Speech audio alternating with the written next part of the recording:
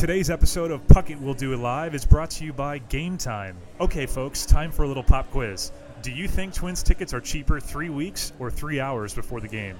You can find the answer with Game Time, the ticket buying app that proves patience is more than just a virtue. It can save you some serious cash. Game Time is the leader in last-minute tickets. Pick your deal, see the view from where you're sitting, and buy in 2 taps. More than 12 million fans have downloaded the Game Time app and discovered the fastest, easiest way to get into the game. So download Game Time in the App Store or Google Play, work that clock to your advantage, and score last-minute tickets.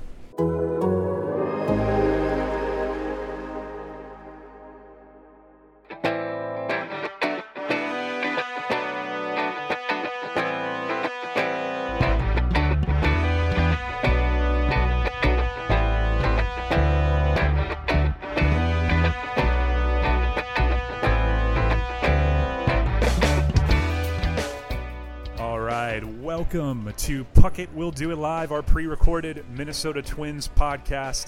It is Monday, October 7th, and oh boy, Twins are in big trouble. Zach Pierce here, managing editor of The Athletic Minnesota, joined as always by our incredible Twins beat writer, Dan Hayes, and a special guest today as well, our newest Twins writer, Aaron Gleeman. Aaron, how are you doing today? I'm good. I'm just glad I'm finally get to be on a podcast that I get to talk about, and you guys bring me in for the pre-funeral show, potentially. That's right. That's right. Aaron is so excited to be here. He joined last Monday, so this is the official end of your first week, I believe, on the job. And the Twins are already screwed. How does it feel? I mean, it was a great week if you completely ignore everything about the team that we're all being paid to cover. But yeah, I mean, I had fun. We wrote a lot about them. The latter 2 or 3 articles were kind of sad. Sure were. Whereas the first 3 or 4 were kind of optimistic, which now I feel maybe a little bit silly about getting my hopes up again. I've gotten multiple texts from friends. What's the Twins' record in the Gleeman era? So this is now the hashtag Gleeman era. So there might, although you might be lucky, Rhett Bollinger has been back on the beat this week after 9 losing seasons with the Twins, and so I think that's where people's focus is. We can downplay this whole thing, but hey, Puddle Nation, how are you feeling right now?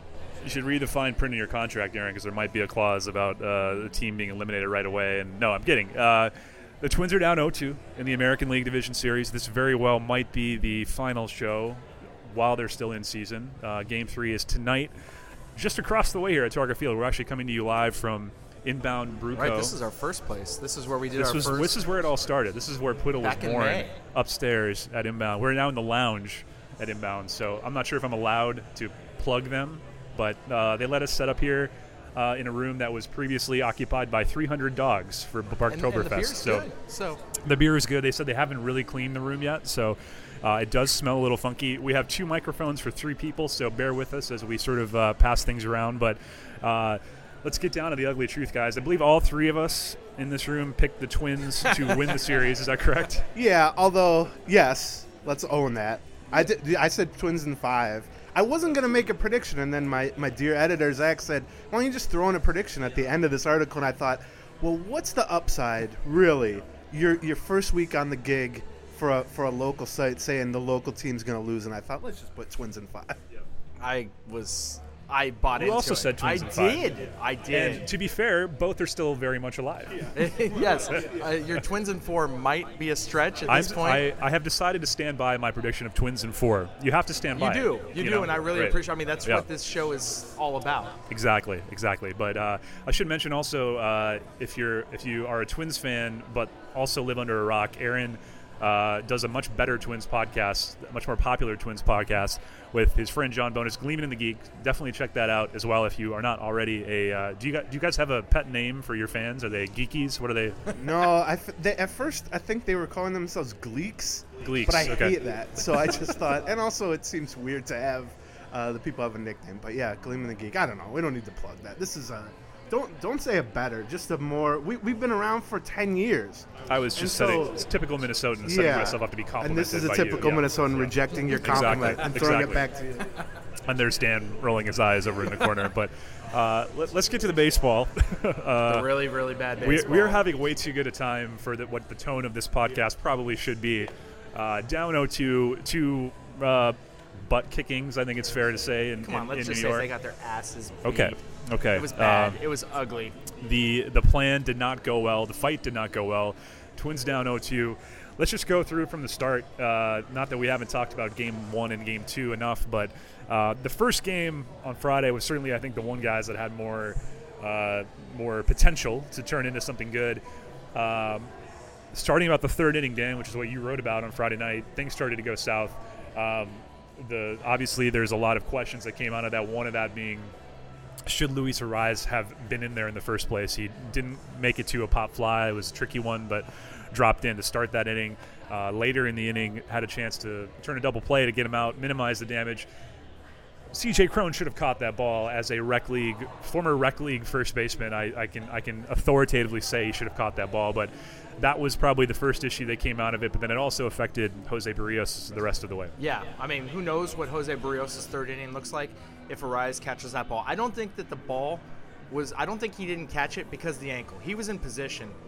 Yeah, I think Yankee Stadium had more to do with that. And I actually talked to him on Sunday at the batting practice or the workout, and I said, what'd you think of Yankee Stadium? And he loved it. And by the way, he ended up 3 for 7 with 3 doubles. Like, he's the only dude that's hit so far really consistently. So they put him in there for that, and he said, I loved it. It was great. The energy is great. He said, they're really loud on fly balls. Yeah.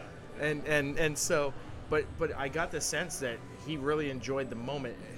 Now, if he catches that ball, Barrios, instead of facing Aaron Judge, up 2-0 with a man on first, gets to face Aaron Judge with 1 out and nobody on first. That changes the complexion of the inning significantly. Judge singles. He got Brett Gardner out. I think he then was that Stanton. Was that when Stanton did the angry bat flip walk? And it all kind of fell apart. You know, the defense didn't come through. You had the botched double play, and that's a ball C.J. Cron should get. Luis Arraez's throw wasn't great. And that ended up missing the double play. Not only blew the lead, but it cost him 5 pitches. So he's at 88 at that point, or 76 at that point after 3 innings.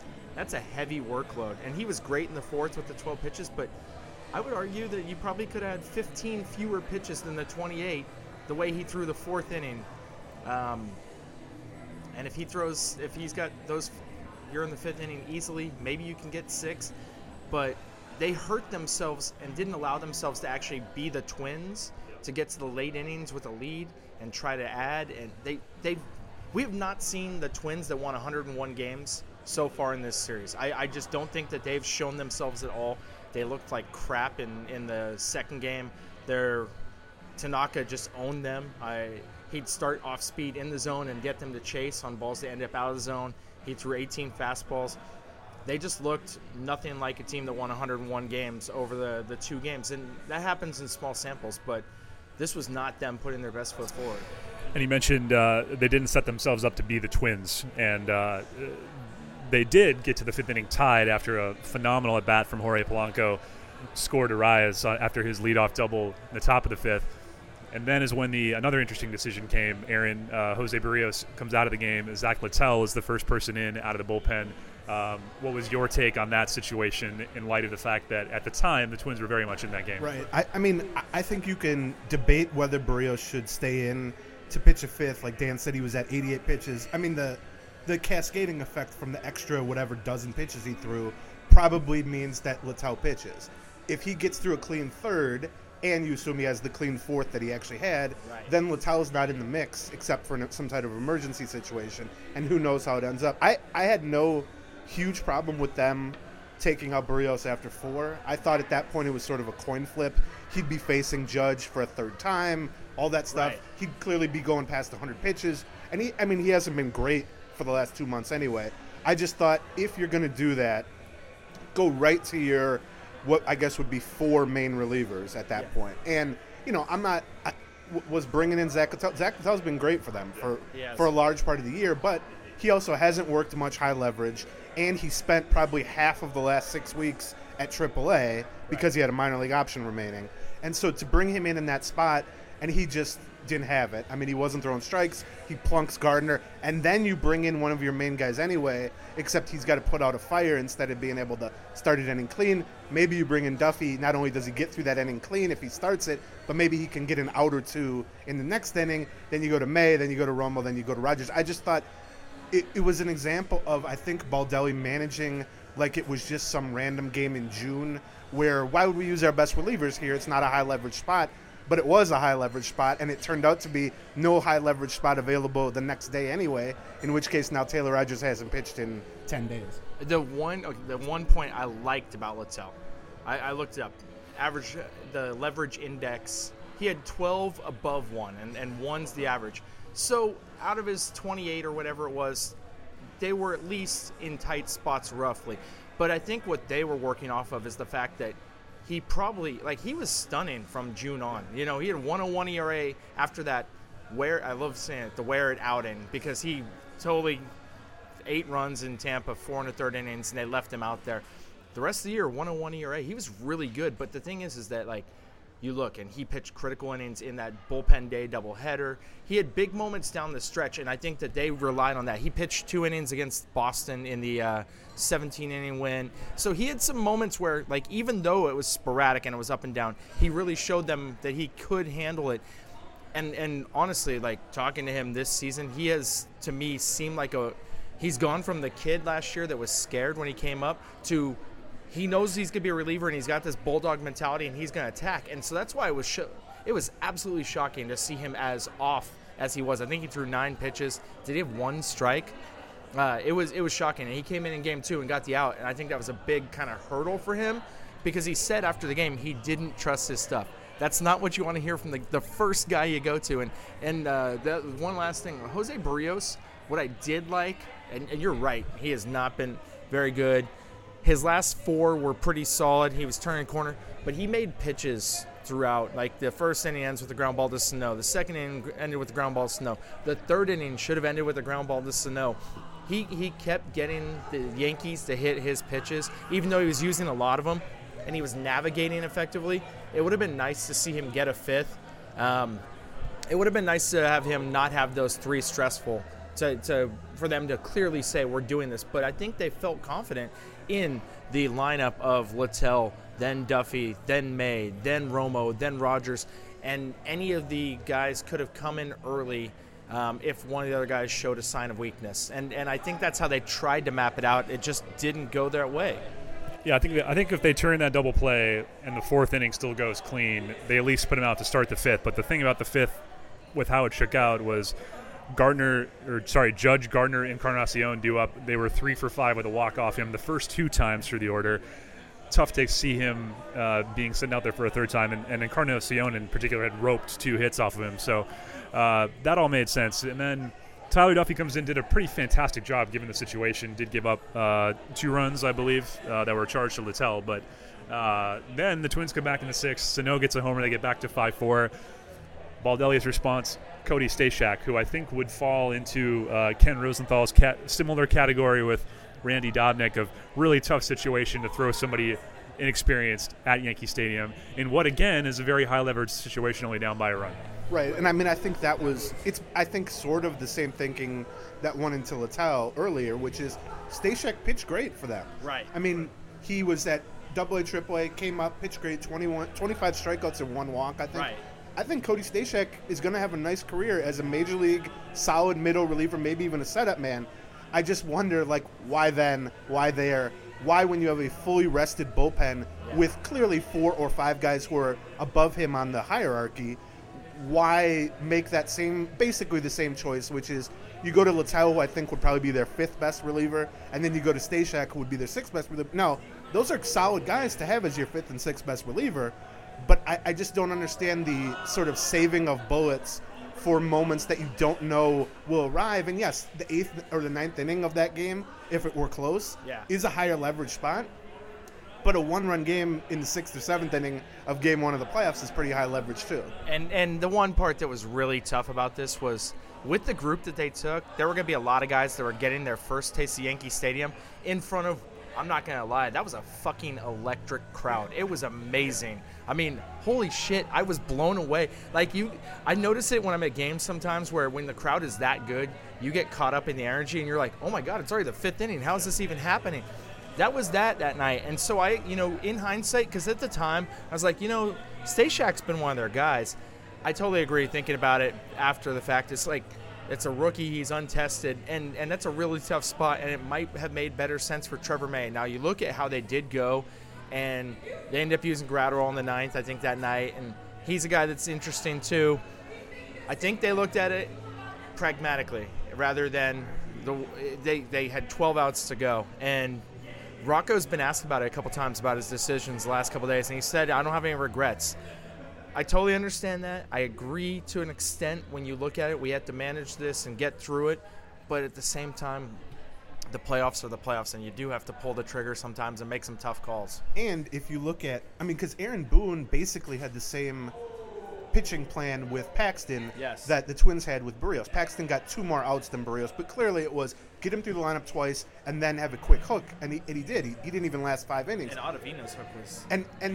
But then Boone immediately went to his best and second best right-handed relievers. I thought the Ottavino for one batter was kind of odd. That was. But setting that aside, he clearly, they had Britton and Chapman in reserve. Right. But he went to what I would argue is probably like his 2nd and 4th best reliever at that point, whereas the Twins went to their 5th and 6th best reliever. Now, maybe that's just semantic. Maybe it's just, you're just choosing guys who are all sort of in the same boat, and maybe you can just say that the Yankees' high-end guys are a little bit better. But I think, what you said about Baldelli's quote today or yesterday, which is I wouldn't do anything differently, I suspect, particularly if they lose Game 3, that if you gave him a little truth serum a month from now and said, don't you want to live or die with the guys you feel the most confident living and die with? And that's easy, but I think he was sort of planning as if, well, I'll have a chance to use these guys tomorrow night. Right. And if he would have had a 3-1 lead after 6 in Game 2, it would have worked brilliantly, although he ended up using Duffy back-to-back anyway, and so you could have used half those. Romo certainly could have pitched an inning in Game 1 and an inning in Game 2. Trevor May, I'm sure, would tell you he could pitch an inning followed by an inning. Taylor Rogers can, because he's done it all year, and so that was the confusing part to me. Well, this is what all this rest throughout the season is supposed to have been for, this moment. So to see that unfold the way it did, and Rocco admitting or saying that he didn't have any regrets, he also sort of, I think in those comments today, said, however, you do second-guess it, and obviously it's easy to look back and go, what were you thinking when Zach Littell clearly didn't have it, when Cody Stashak did okay but gave him 2 solo homers in the mix? It's easy to look back and go, what the hell were they thinking? But the logic is clear, I think, in a situation. You were in that game, go to your best people early. Maybe Rocco's maybe he's not even thinking about tomorrow night, maybe he's thinking about later tonight. Like, if this game gets in the 8th, 9th, I want to have those guys ready. But the problem is you have to get there, and the Yankees are just so damn tough. And the one part I'll say about that is, you look at the Yankees, and I know that Aaron Boone got a lot of criticism last year for not having a quick hook, and he's changed his mode a little bit. Ottavino early and then pulling him after one batter. There was a point where our Yankees writer, Lindsay Adler, Zach Britton's coming in for was it the 7th inning? Yeah. Who's gonna pitch? And they got to the point where they're up by 3, and then they pull away. And J.A. Happ comes in for 1 inning and pitches, and then they go to Chapman, which, by the way, we'll not talk about. I can't believe Chapman's pitched twice in this series right now with the ass kickings. I am stunned because I was in Chicago for the World Series run, and I still recall Chapman pitching a little too long in pointless games. Game 6, he comes in after pitching 2 1/3 or getting whatever it was 7 or 8 outs in Game 5, and then having to pitch in Game 7 again. I don't know why Chapman pitched twice in this series so far. I do get it that they are saying this is important. We need to get this win and close it out. But the fact that he went to Happ, sometimes you adjust and you make do. And the only thing that I worry about there is Kyle Gibson your guy if you're up 4 runs, do you go to Kyle Gibson in the 8th inning if you've run through all your bullpen and you're trying to get to Rogers? That part is it's not a guy that is used to this role, and so I wondered how they would do it in the late innings if they ran through all those guys, because that's the thing with this new era of bullpen management is you get guys, you get critical outs, but they pitch a lot of stressful outs. and then their pitch counts get up, and then what do you do? Like, I got 5 outs to go, and I got one guy to do it. Can he do this? And what we've seen it with sometimes with the Taylor Rogers multi-inning saves this year is like, what if his pitch count hits 40 with 2 outs left in the game? Do you keep stretching him? Like, do you blow him out for the next day by doing that? And so it's really tricky. It's so fascinating how this has changed baseball the last couple of years, and it's really good debate, especially when like you get to review it. I'm really glad that I don't have to make any of these decisions. Yeah, it's no fun, I'm sure, to be the manager of the team. Yeah, I mean, and also, I mean, I wrote about a day before the series started about how their bullpen depth was a strength for them. Yeah. Because of guys like Stashak and Littell and Duffy emerging, but I think the one difference is that it's great to have a better 5th, 6th, 7th, and 8th best option than your opponent. But that doesn't mean you should turn to them before your 1st, 2nd, 3rd, and 4th option. And, you know, like John Bonus was arguing about this with me because he disagreed. He had no problem with Littell. He had no problem with all that. And his question to me was, well, what'd you want him to do? Bring in Taylor Rogers in the 5th inning? And I said, I would have rather done that than Zach Littell. And you didn't have to do that. You could have worked backwards to the extent that you had May or Romo or Duffy. But to me, the whole idea of a closer is something that Baldelli clearly doesn't buy into to the extent that Ron Gardenhire did or even Paul Molitor did. Right. He's using Rogers for 2-inning saves. Occasionally he'll use Rogers for the 8th and Romo for the 9th or whatever. And so while I didn't want Rogers in the 5th, I think you can map it out at least so that you're not going – I mean, the Cody Stashak thing.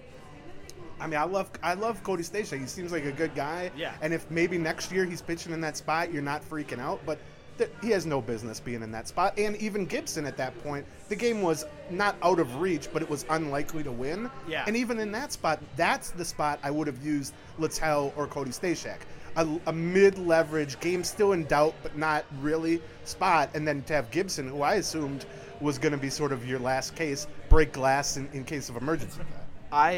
When I saw Gibson come in, my immediate thought was it was sort of a white flag. And this is how I looked at it from their point of view. They're down by 3. Chapman still exists at that point, and Chapman's going to get five outs maybe for them if that's the case. And they're saying, well, we got 6 outs to go. If Gibson can get us these 6 outs, we're in great shape. He can do that. He's a length guy. And then he came in and did what Kyle Gibson has kind of done. Like I love that guy, and he has nasty stuff. But the last couple months, he's been around the edges, and he was around the edges. I mean, it's tough. Trevor Plouffe, if you're listening, thank you for defeating all of us in Thursday's workout with his interesting tweet about what might be going on in the clubhouse, and then he tweets out later that Gibson's winning. The most interesting part that was sort of overlooked about that, Gibson's fantasy team name, In the Bathroom, which Gibson's had a hell of a year, man, as far as like what he's been dealing with. And so I wonder how much that's played into all of this. And so I get why they went to him, and then it turned really bad, really ugly. But the one thing I'm going to say is this is not – a lot of people are putting this all on the manager. And that's the part that the managers – that stuff, the Stashak and Gibson, yes, they played into it. There's no question. And you can argue different ways they should have done it. But the offense hasn't hit, and the pitchers, the guys that they're counting on, have pretty much not performed. And so when you have that going on, this is all one collective thing that is going on. This isn't like on one person. The defense let him down early enough, and Barrios gets knocked out. I mean, this has been a team effort in these 2 losses. It's one thing if Zach Littell comes in and he's sharp and they still hit him around the park, but he couldn't throw a strike.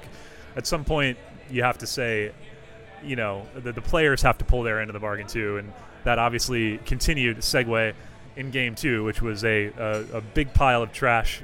I don't know how much time I want to spend talking about it. Your responses, you can read Ken Rosenthal's article. Anything on Slack were fun last night, and why is that? Yeah, why is that? You were getting just defensive? not happy. You were just in a bad mood. Because, like, I'm new to Slack, and so for people out there a little behind the scenes, the 3 of us were in a Slack channel and bouncing ideas off each other, and basically it's the idea is that I don't want to duplicate what Dan's going to write about, and if Dan has some quotes that I can use, all this stuff. And so I basically said, whatever inning it was, after Didi Gregorius hit the grand slam, I said, well, I'm open to ideas here, because and it was like, well, yeah, I wouldn't. The less we write about this, 3-inning stretch, the better. And I mean, you got to cover it, and I'm sure a lot of people read it just from the. Minnesotan wanted to hurt themselves standpoint. But yeah, I mean, like I ended up writing about basically Game 3 just because there's only so much you can kind of wallow in Game 2 until it happens. Right. But I thought Game 2 showed the debate we just had about the bullpen issues in Game 1, made it even more clear to me that you should have used your bullets in the spots when you at least can guarantee they mattered, because they ended up using Romo, and then May came in, like we said, for literally one pitch. Right. Inconsequential appearances, and then Rogers literally didn't pitch. I think you go into those two games thinking you want to win one. That's the key. And you were in position halfway through the game. You were tied in Game 1. That was your chance. I don't think the offense did enough after that point to matter anyway, but I'm saying, like, that was the chance to stack up and say, we're shooting our best bullets. And they didn't do it. They saved them. And then they never had a chance, really, in Game 2 because they just were never in that game. I mean, it was low scoring early, but once Dobnak came out, let's talk about Dobnak too. The decision to go him versus Odorizzi too, and this is, from my understanding, the clearest interpretation of why. And I actually, when I think about this, so I was driving back with Rhett in the cab after the game last night. And we're like, all right, so say they win Game 3, what are they doing in Game 4? And by the way, that will be interesting with Rocco's years in Tampa to see what a bullpen day looks like on the big stage, because it could be interesting. But Game 4, I don't know that they know. I mean, do you do Berrios on 3 days rest? That seems opposite of what they've done all year. And they've said that they are trying to not do anything differently, like to panic and do anything that they've done differently than they've done all year. So if you're looking at that and you're saying Odorizzi in Game 2, which is better play than Randy Dobnak, no question, just because of experience, Yankee Stadium, having pitched there, all that stuff. But do you want Dobnak in Game 3 with elimination on the line with a bullpen day to follow? And so that's where, and there's been some debate about that. I actually think that going this direction was probably the right way, because I want my best pitcher on the mound for Game 3 for an elimination game. But also the chances that he'll get into the 5th or 6th inning. And I know he throws a lot of pitches, and I know his pitch count runs up high, but he's a guy that knows how to do what he's doing. He's a very intelligent guy, and I want him on the ball with my season on the line, or with the ball in his hand with my season on the line. If not just to keep my bullpen somewhat sane for the potential Game 4. That's a big hurdle, and we saw them handle this in Cleveland with the doubleheader, get through 18 innings somehow, but I mean, very different situation. This is all just a quandary with Pineda gone, with Gibson ineffective, with Martin Perez taking steps backwards down the stretch. The fact is, people, it would have been great if the Twins knew that Pineda was going to get suspended. And it's really weird that, I mean, I get it 100% why the PA says, don't tell your employer that you've been caught. It's going to hurt you. Like, hey, I think we made this joke before, but Zach, I got arrested yesterday, and it's an appeal process. I would rather, until it was all official, tell you about my arrest yesterday, so that you don't have these 2 months worth of, misconceptions and questions about me. Right. Pineda doesn't have any reason to. The PA is right to do that. It would be super helpful if they would let teams know that your player is going to be suspended, because Pineda obviously knew for 2 months. Nelson Cruz knew for weeks on end, and man, the Twins would have been pushing a lot harder to get another starter in there, because they were behind the 8 ball the minute Pineda got suspended, especially with the way Gibson just can't get deep into games. Your comments section on your story devolved into me arguing with people about Noah Syndergaard last night, and I'm like, they didn't know any of this would happen at the time. Did you really want to give it? Buxton wasn't hurt yet at the time. Anyway, I don't need to go there, but the Dobnak thing that you laid out, I think makes sense to me. The debate to be had was Odorizzi or Berrios for Game 1, because that person's going to probably pitch Game 5. Right. Once you decide on Berrios, which I think that turned out well. I mean, Berrios looked okay. He looked fine. Then I think the logic you laid out makes a lot of sense, which is you can't have it lined up to be Dobnik in Game 3, followed by a huge question mark of random bullpen guys in Game 4, because exactly what we saw from Dobnik in Game 2 can happen. He goes 2 1/3, 2, even 3 or 4. You have to unload, even if you only unload your lower leverage guys. You just don't have enough arms then to cover 9 innings like you'd want to cover it the very next day. So you have to at least play with the off day in mind. And, I mean, here's the thing. Once Barrios is tabbed for Game 1, both Dobnik and Odorizzi are probably only going to start one game in the series anyway. Right. So the order of it doesn't necessarily matter that much until you get maybe to the ALCS. But if they're each going to start one game, you want the off day following the guy who's likely to have the shorter start. Right. And again, this is it's so tough just to be they. Game 1 was their shot. Barrios, and we saw him with the jacket on the arm, and I wondered if they'd bring it back to start that inning. The way that lineup is, and facing them a third time, especially with Encarnacion looming, I don't necessarily go, okay, that was a terrible call, because Barrios showed semblances of him, but his off speed the command on the off speed wasn't what he wanted it to be. It was good stuff. He just wasn't commanding it super sharply.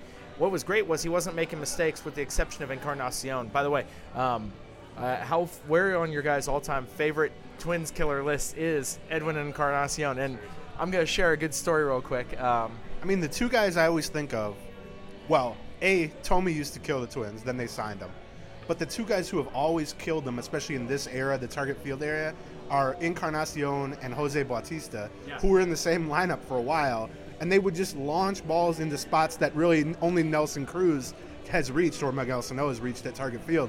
See, I mean, no matter how old this dude is, and he missed, by the way, like almost the last 2 months, most of the last 2 months, and then he just comes on, much like Kepler hadn't played and was in the lineup, and then he just comes on, he's roping balls into the left field corner. He's just scary. This is a personal thing that happened. I helped Edwin's 2 friends from the Dominican. It was awesome. It was a pay it forward moment. The day before, I was trying to figure out the. Yes, I did. Yes, it is. It is. The day before, I was trying to figure out the 4 train, and a local saw me just look deer in the headlights, and he helped me out. He's like, "Hey, go down the stairs and go around." And so these 2 guys are at the machine trying to buy a card, and they have no idea what's going on. And they're like, hey, we're trying to get to Yankee Stadium. I was like, okay, here, let me do this for you. Well, then his debit card didn't work. And so I was like, all right, do you have cash? And I was like, I need $11 because I'll get them to and from. And they're like, no, we don't have $11. We have $20. I was like, all right, then I'm going to buy you a card on my card. And just give me the $20. Turns out it was Edwin Encarnacion's friends. I'm almost 100% positive there was a video, or there was a footage of the guy with the parrot on his arm that they were showing, and everybody was like, what's the parrot? What's the Yankees mascot with the parrot? How do you people not know that Edwin Encarnacion runs with the parrot on his arm when he rounds the bases? This is like something that's been in baseball for years, people. Anyways, these guys were super friendly, but they were very lost, and I helped them out to Yankee Stadium. And so I think I helped the guy with the parrot get there, and I apologize to everyone. It might be blaming Rocco. It's Dan Hayes' fault. And here's the thing. Maybe you don't help those guys. They go into panic mode. Who's the one person they could call? They call Edwin Encarnacion, and he says to Aaron Boone, look, I got to miss the game. Yeah. My friends are lost in the big city. And then they have to replace him at DH, and the whole inning goes differently. Or maybe just forfeit. Or maybe just forfeit. This alternate universe is amazing right now. Yeah, right. The Twins could be up 2-0 right now. Thanks, Dan. Yeah, I'm gonna have this is going to be tough to go into Game 3 with this on my conscience. Yeah. Well, we'll have one game here at least, potentially 2. But watching this Yankee lineup, it's just they don't chase. If you throw anything in the zone, they can hit it. Obviously, the Twins got their fair share of strikeouts, specifically in Game 1 in particular, but they're just so tough. They seem to hit the ball harder more often and make mistakes less than any other team. Gio Urshela batting 9th is ridiculous. It's just the amount of things that have to go perfect for this to work out in any way for the Twins, given the circumstance, given the fact that they have to get 5 innings out of Odorizzi, probably 6, knowing what's coming in Game 4. But not solo home runs. Good point. Yeah. But speaking of things going perfectly, That's not going perfectly at all. The Bomba squad, the 5 guys with the 30 home runs, 6 for 38, 3 homers, 5 walks, 17 strikeouts. Eddie Rosario swinging at some pitches over his head. You can tell he's frustrated. Miguel Sano had a 4 strikeout night. Nelson Cruz did not perform game 2, but Max Kepler looks like he's a guy that missed 17 days of action a little bit. Polanco's had some good at-bats. I think Garver had the RBI single. It's all such a blur. Did he have an RBI single in game 2? He had a decent at-bat there, but, I mean, Mitch Garver, and one of our commenters on the story said, hey, thanks for putting it out there, Mitch. We don't look like a 100-something win team. So succinct. And I was like, God bless Mitch Garver for being there to admit that in the first place. Guys don't say that. There was a lot of non-answers in that clubhouse after the game. They were a little out of it. They are not playing like themselves. Garver's basically spelling out what it is, and he's really a good quote. But they need to find it. I will say, being at the workout, they looked very loose on Sunday night. And apparently, Trevor May brought it up in the press conference part, that Nelson Cruz said to him after the game, very brief, just said, we're the Twins. Let's show them who we are. Let's make people proud. Something along that line. It was very brief, but he made a point of reaching out and saying something. And apparently after the game, guys were loose. I was talking to some of the coaches behind, just asking around, and they said that it wasn't much different after game 2. This team has done this before. It's a tall order to really come back. I mean, at this point, honestly, I think if you're a Twins fan, are you just hoping for one win so that horrendous streak comes to an end? I mean, it's such a cliche to be like one game at a time, but honestly, when you lose 15 in a row overall, 12 in a row to one team, and you look like you did in the first 2 games, you honestly just have to say, let's just win game 3 and worry about the rest later. Particularly, you don't know who's going to pitch game 4, but like that is, yes, it's a very minor victory, literally and figuratively, but it is something that you can at least grab a hold of. And then the other thing that you mentioned, just to circle back to it, on the like approaches at the plate, I thought their approach was fine against Paxton. Yeah. I thought it was a normal approach that we've seen all season. After that, and then particularly in game 1, in game 2, Tanaka pitched great. However, he basically just pitched them backwards, and their aggressiveness on first and second pitches all season, they can't ambush it because it's all off-speed stuff. And then once he got to 2 strikes, it was just all down in sliders to left-handed hitters that they swung over constantly. And then, like you mentioned, late in the game, I mean, that at-bat by Rosario was embarrassing. That's a guy who just doesn't want to be there, has no idea what he just too above his head he swung at. But in contrast to the Yankees, it was shocking to watch. I mean, we know the Twins are not the most patient team. Garver is. I mean, they have a few patient guys. But that was an advantage for much of the season because they were making contact on the first and second pitches of at-bats. They weren't getting into strikeout counts. They were ambushing pitchers.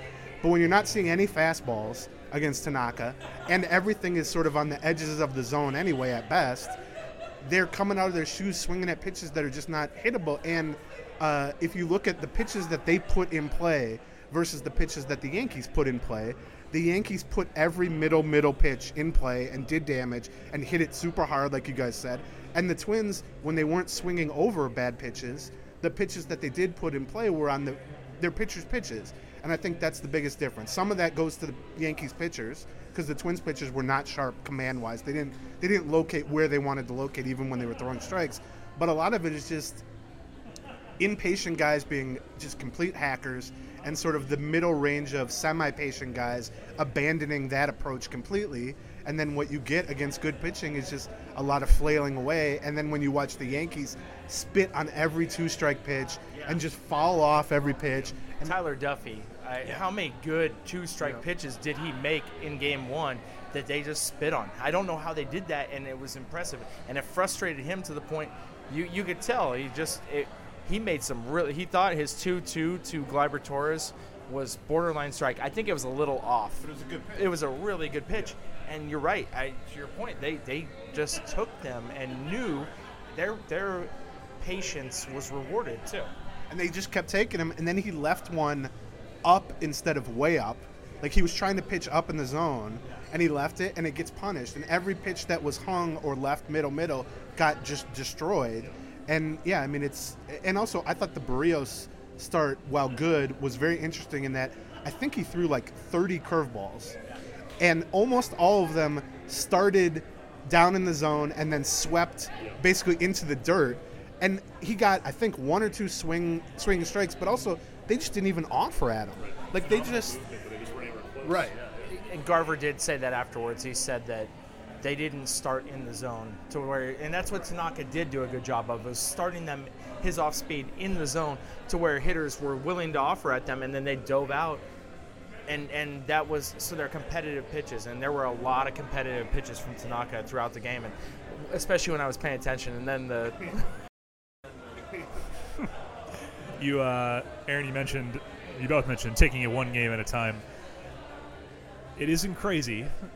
Odorizzi, if the Yankee Stadium Odorizzi from earlier in the season shows up, the one who actually pitched very well versus the one who pitched at Target Field in July and gave up 9 runs, obviously he will never be allowed to give up 9 runs Monday night. But if they get a good start, if the bullpen is used effectively, it's not crazy to see them winning Game 3, I don't think in any way. Game 4, you really have to squint hard, but they are at home, and who knows, a little October magic maybe. And then Game 5 is I'm a firm believer that any Game 5, Game 7 in any sport is a complete like crapshoot. Like fans and players can get real tense real quick. So it's not hopeless. However, this team, the Yankees, I mean, are just, for all the reasons you guys just talked about, are so tough, and the concentration that you need. And the fact that Barrios needed 90 pitches almost to get through 4 innings. You're watching every other playoff game right now, and you see starters still in the game in the 8th inning with 70, 80, 90 pitches. It's just a different game against the Yankees because of the patience, because of their ability to waste 2-strike pitches. And it's going to be really, really tough for anybody, especially Odorizzi, followed by question mark. I think in Game what 4 you said is true. I think actually this is – I didn't look at the betting line for it, but Odorizzi versus Severino in Minnesota is going to be the closest thing they'll be to favored in this series. So, yeah, like you said, it's not crazy to think they could win this. If anybody is well-suited for a 4 or 5 inning start where you're going through long plate appearances but hopefully getting through the lineup, it's a guy who only goes 5 2/3 in a normal start anyway, and often isn't allowed to face lineup much past the 3rd time in the lineup anyway. I agree with you that if you get to Game 5, it doesn't, you're coin flipping basically. And the thing about Game 4 is the Twins, they probably know, but we have literally no idea what they're going to do in Game 4. I don't think the Yankees feel great about their pitching in Game 4 either. Right. You might see an opener followed by J. Happ. You might see, who knows. And so you're not going to have them against the ropes if you just win Game 3, but you can at least be in the same boat as them where everybody's putting out their last pitchers that they would want to go to. Yankees minus 150 in Game 3. I mean, so that is the lowest line. It is. Right.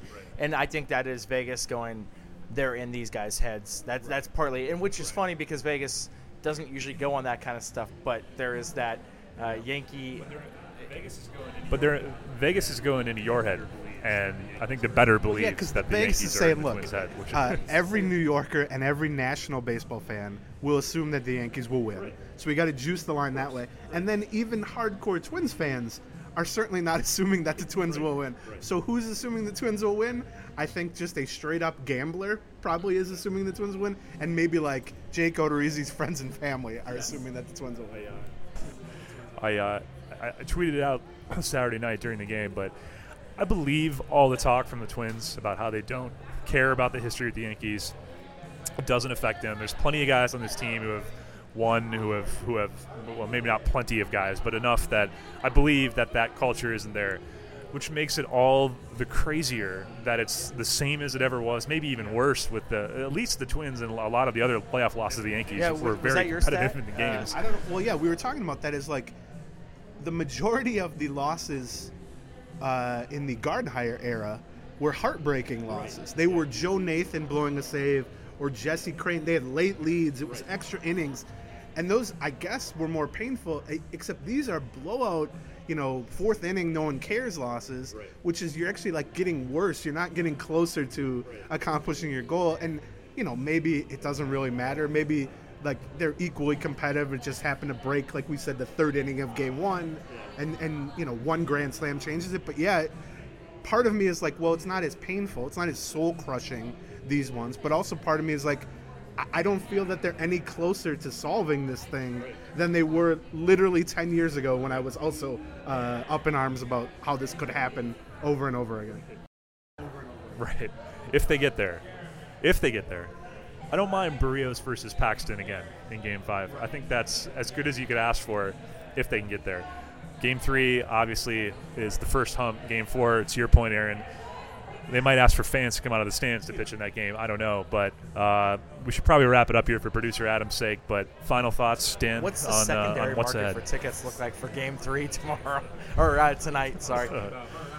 I was thinking about maybe blowing off actually covering the game and taking my mom, since I don't know what people are going to want to read tomorrow night if they the great if they part lose about anyway. that is But you can bring your press pass, and if it's actually a legit game, you can run in and sneak get on down. quotes. Yeah, it's And true. if it's not, nobody's going to care. Leave my 68-year-old mother to walk home in the dark from Target Field. I'm not sure that's a good idea, but yeah. Aaron, My final final thoughts? thoughts is, come on, Twins. I'd like to have more than a week of active baseball team to write about on joining this crew for the new job. We have a lot of fun off-season stuff we can get to, but there's plenty of time to get to that. If you guys are feeling bad about not giving us enough time to talk about trade candidates and free agency, believe me, we can cover that during the winter. Yeah, I mean, I think I feel as confident as the Twins, someone following the Twins could possibly feel about Game 3. I have no idea what Game 4 would have in store. And like you said, I think you give the right-handed hitters another crack at Paxton in Game 5. I think there's a decent chance that you see the lineup look like it did during the regular season. But for all this to matter, for all these matchups and decisions and numbers and logic to even matter, you got to just do it once. And I cannot believe that we're in decade 2 of having this same conversation. The only difference, like when this started, I was having these same conversations, and the word podcast did not exist yet. And now there's an entirely new form of media for people to obsess about why can't the Twins beat the Yankees. So yeah, 5 innings from Odorizzi. Use all your main relievers. Yeah. I wouldn't mess around with anybody. I would just go May. If you feel like Duffy's available, go May, Duffy, Romo, Rogers. If you lose with those guys, you lose with those guys. But you can at least, go into the offseason feeling like we lived or died with the guys who got us here. Because I always have a movie quote for this from the Waterboy, Dan Fouts. Last game of the season, Brent, you got to leave it all on the line. Yeah. There you go. Well, we will be back with you on Thursday, previewing Game 5, I'm sure. I'm going to that's a prediction, although I still stand by Twins in 4. I'm just saying we're going to be previewing Game 5 on Thursday. But thank you for listening. Thank you, Aaron, for making the trip. This was fun, guys. Had a good time. We will catch you Thursday. Like I said, thank you, producer Adam, who's going to have to figure out a way to stitch this up and clear out the loud music and occasional cheering for something. I don't know what's going on back there. There's like 7 people in here, but they're obviously rabid Pwiddle fans. Thank you, Pwiddle Nation, for listening. Love you guys, and we'll see you on Thursday.